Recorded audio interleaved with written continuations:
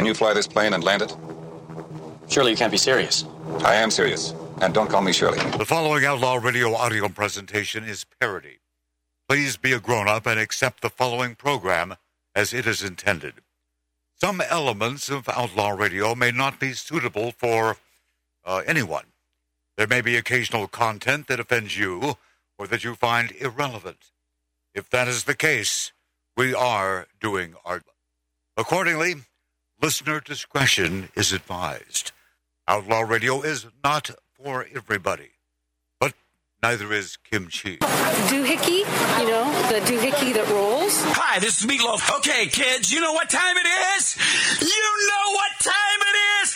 It's Outlaw Radio time! The most imitated radio station in the nation. I'm through with standing in line for some fun to begin, but I found a good thing leaving me with a grin. It's time for Outlaw Radio to begin. You have the great Billy Gibbons here? Yeah.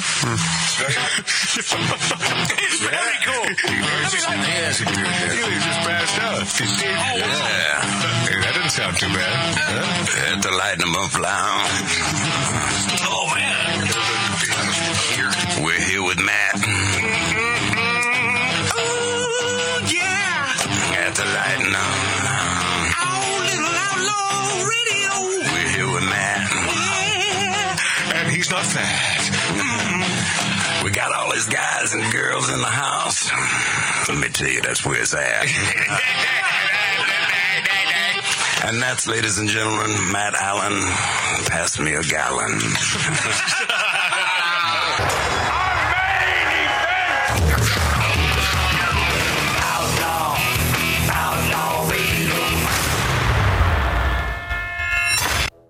Oh, yeah.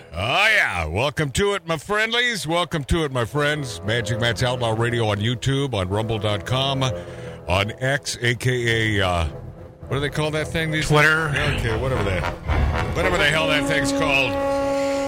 Ladies and gentlemen, by the sound of that sound, you know that Cher... I was going to say either it's a movie Jaws or Airplane. I don't know. Cher says she will leave the U.S. if Trump gets reelected. Of course you will. Bye.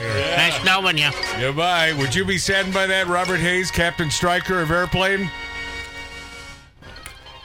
Captain Hello, Matt. Hello, Matt. Yeah. Would you be saddened by Cher leaving the U.S. if Trump is reelected? Did you hear that William Shatner has got a new clothing line coming out? No. Tell me about it. Yeah. No, it's new. It's a women's lingerie clothing line, but I don't know if it's going to go. I don't think women want to wear Shatner panties. Hey, you see? You see? What the heck?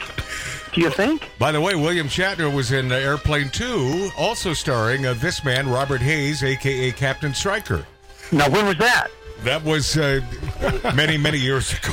Why am I never told about these things? Many, many years ago. My daughter... oh, that's cold. My daughter, minding her own business. By the way, can you tell I'm producing today? It's tough.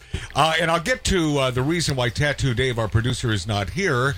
But he is, I'll tell you what, he has a great excuse.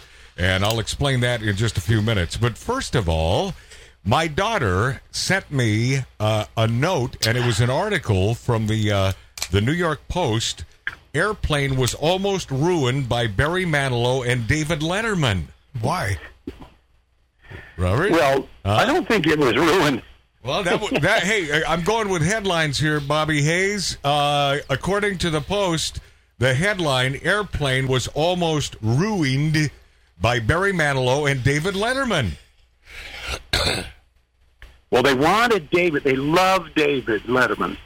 The boys actually just loved him. They loved his stand-up, and they just thought he was great, so they wanted him to come in and read. Right. And he didn't want to because he didn't want to act. He didn't want to be an actor. He liked to stand-up. Yeah. In fact, did he not go on record as saying, listen, I can't act. I'm not an actor. Yeah, He told him that. Right. And they talked to his agent, and the agent talked him into it, and Howard Kotz talked him into it. And he came and... what role did he read? Robert, what role did he read for? It was Bobby's. With Stryker. Oh, really? Yeah. Oh, that son of a gun. Yeah. So they got him to come in and screen test. Oh, I would love to see that. And, during the screen test, after a few hours of working, at shooting the scenes, Jerry apparently went up to his agent and said, I think he's actually could become an actor. Oh. And his agent said, fat chance. Is that right? Because what I'll tell you what, isn't that funny how things differ? Even though Robert Hayes, of course, intertwined in both these movies, Airplane 1 and 2. But the rumor that I heard was that both the Zuckers, they said they told David after the screen test, "You're right, you can't act." Yeah. Well, yeah, but apparently he was laughing when he went out to the parking lot. And then when he finally got the word, it says, they've decided not to go with you. He was so relieved. But, they have all of those stories are in the new book, the Shirley, You Can't Be Serious book that's just come out. Is that not your line? Should you not get credit for that line? That's my line. That's my line. Yeah, Wait a minute. Did you improv that line? No, but that's Robert Hayes' line. Surely you can't be serious. I know, but he didn't improv it. Well, how do you know? Maybe they wrote it, but I said it. So that's right, Bobby. No, and P.S. Robert Hayes, Captain Stryker, if you hadn't said it in the way you said it, it probably would never have been memorable. Nah. And the movie may have never been or become the ginormous success as one of the funniest movies of all time. It was remarkable. I mean, De Niro tried it. They said no. Brando tried it. Is that right? No. Yeah. Olivier tried it. Kenneth Branagh tried it. Wow. They just the only ones that actually did it really well, I guess, were me and the janitor was standing by watching the thing, and the two of us. No, they needed us to be kind of boring sounding, I guess. I don't know. There is a rumor floating around that Rue McClanahan sort of hit it out of the park. That line. Rue McClanahan did, but she was auditioning for Leslie's part. See, and therein lies the problem. So David Zucker, Jerry Zucker, your buddies, and of course Jim Abrams, with interviews by Will Harris, Paramount exec Tom Perry, broke the news to the team known collectively as ZAZ. Their jaws dropped, and then they broke into gales of laughter, Perry says in the book, when they were talking about filling the role with crooner Barry Manilow. Well, they didn't know how all this worked, and they would get freaked out all the time. Right. And Howard Koch, who was the best guy they ever could have possibly had to guide them through, Paramount assigned him to that. And he'd been the head of the production. He was the president of the studio. And now he had his own production company. Once he left that job, retired from that, that's usually what they do, is they set him up with a production spot. Right, a deal. So he said, don't worry about it, let me handle it. And then he called Manilow's, because apparently Paramount wanted Manilow, because Paramount had no clue of what it was that they were dealing with, really. Right. They said they wanted Chevy Chase or Bill Murray. They said, oh, they're the biggest stars, and we got comedy. They didn't get the fact that they wanted serious actors. They didn't understand. Right. Bob Stack. Yeah, right. And the one that really slayed him was Leslie Nielsen. Yeah. Like Joel Thurm, the casting director, said, Leslie Nielsen, that's the guy you get when you can't cast anyone. You get him the night before. But Barry Manilow, once again, Barry Manilow, a non-actor. I mean, he's a singer. But he was apparently, he read it and said, God, this is really funny. And it's funny because Barry Manilow, they said that Barry Manilow is the only guy that really got it. Oh, no kidding. That understood what this script was about. Comedy, yes. But when Howard called, he said, yeah, so Paramount says that you guys are, interested. Barry's interested. But all the scripts that he looked at, he said, yeah, it's not a big budget, but right. it's pretty good. It sounds exciting. It's not very big. It's a low-budget film. And then, we got the director, the first-time director, And he said, oh, and it's 3 directors. And his agent says, let me get back to you. Yeah. And he never heard from him again. Yeah. So he knew how to work the whole deal.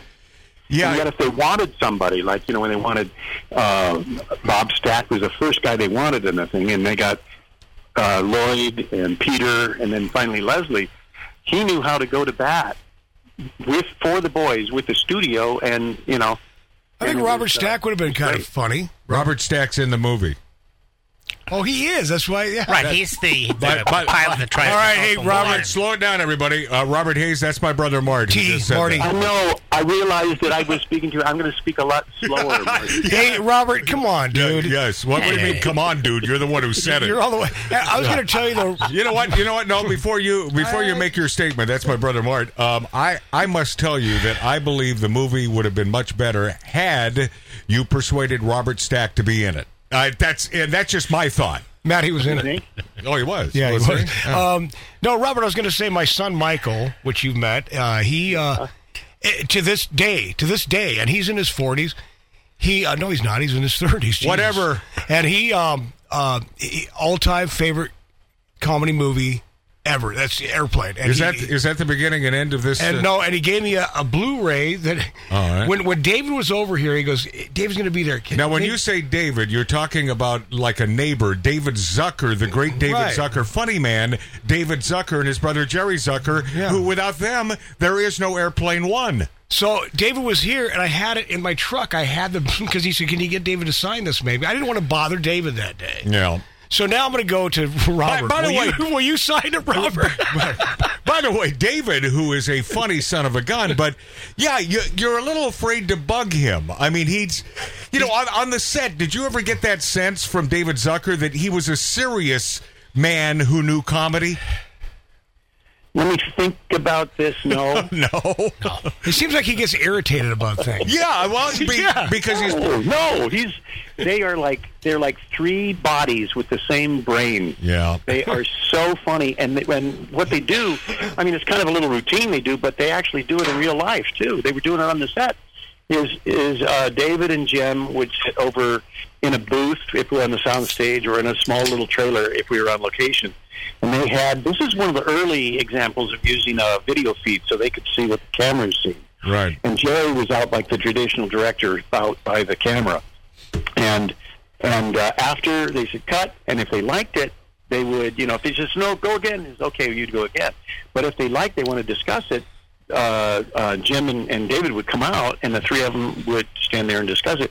And then if they wanted you to do something different, try something different, whatever, the 3 of them would come over, and one would start the sentence, the other would say the middle, and the other would say the end of the sentence. Huh. Wow. And they wouldn't tell each other what they're going to say. Let's tell them this. They just naturally did that. Now, Matt, let me get this straight. Yeah, that's my brother Mark. Well, you and Robert. Let me get this straight. Robert Stack was or was Hayes. not in the movie. He was. Airplane.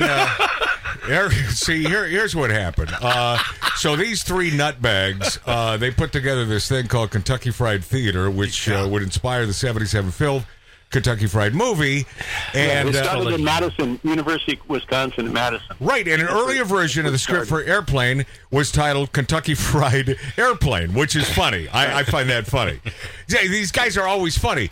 But so they were researching TV commercials to parody, and supposedly they recorded these commercials, bizarre infomercials, to mock in this movie, but set it up.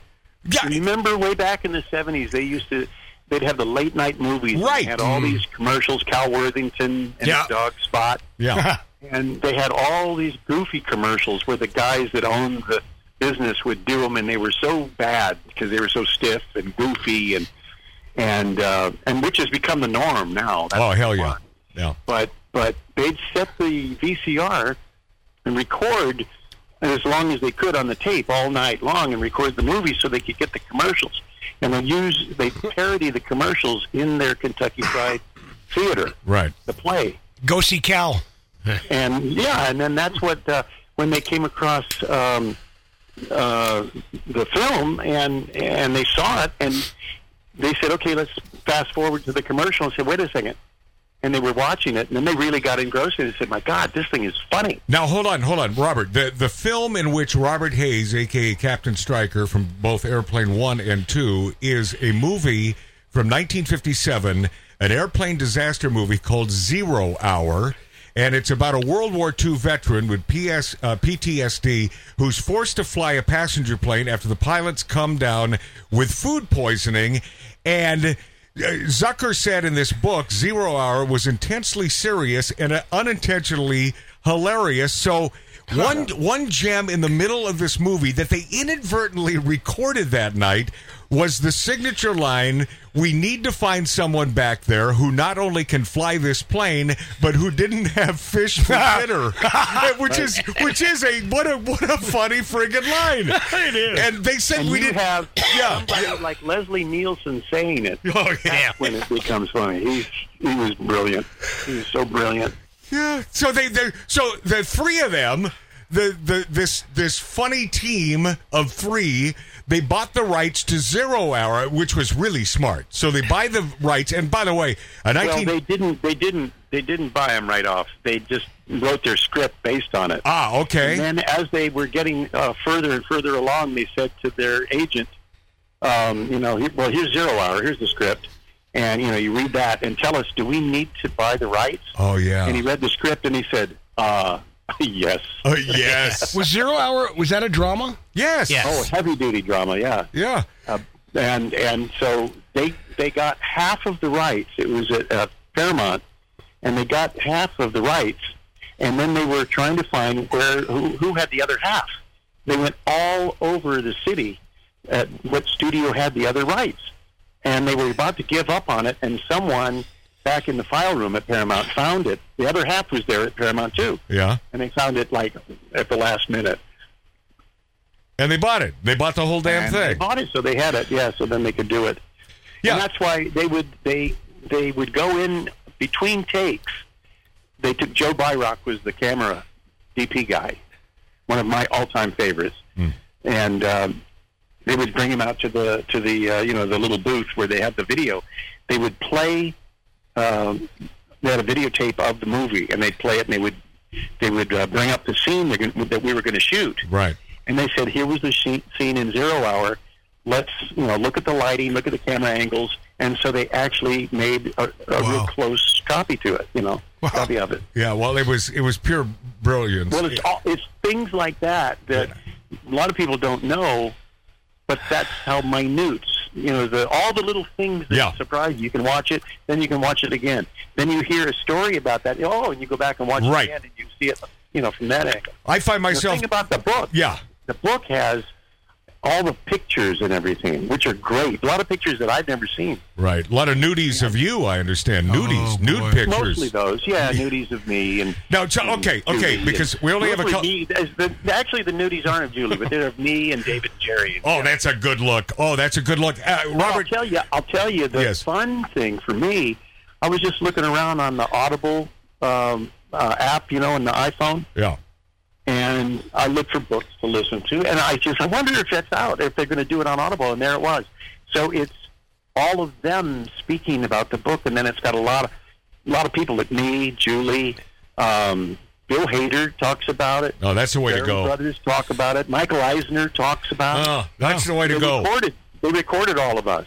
Okay, true or false? For the role of Elaine Dickinson, who played your love interest in the movie, Sigourney Weaver. Yeah, the flight attendant's pilot love interest, eventually played by Julie Haggerty, the lovely Julie Haggerty.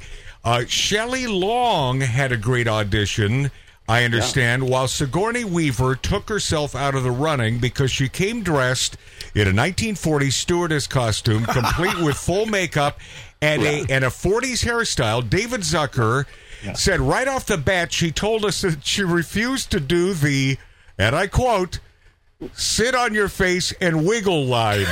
Right. Right? And not only that, so they thought, oh. And then not only that, she said, I don't know if it was she and her husband or her manager or I don't think it was her alone. I think she had somebody else that she said, we think that these lines should be changed this way. It would be funnier and this. And so basically from that instant, it was like, well, thank you very much. You know, they listened to everything. And of course. Whatever. But they knew this isn't going to work. No, that's, I mean, can you imagine, Robert Hayes, can you imagine the hassle if you buy into that? And you're asking for comedy, creative comedy input from Sigourney Weaver's people? Probably not a good idea. Well, it could have just destroyed the whole film, just like if they'd gone with what the studio wanted to do. It wouldn't never have made it. It would have been a bomb. Well, I guess little comedy. Hold on a second, Robert Hayes. I guess what you're saying is, if they had selected Barry Manilow, say, instead of you to play Captain Stryker, if you had, like they were saying. The boys say, if you take someone that's known as being funny, so you had Chevy Chase or Bill Murray, right. They were really, really pushing hard. The instant the audience sees that, they say, oh, great, it's a comedy. Boom! If you go and you don't know anything about it, smart, and all of a sudden you hear, dum, dum, dum, dum, dum, and you see the trend going through, you think, what the hell?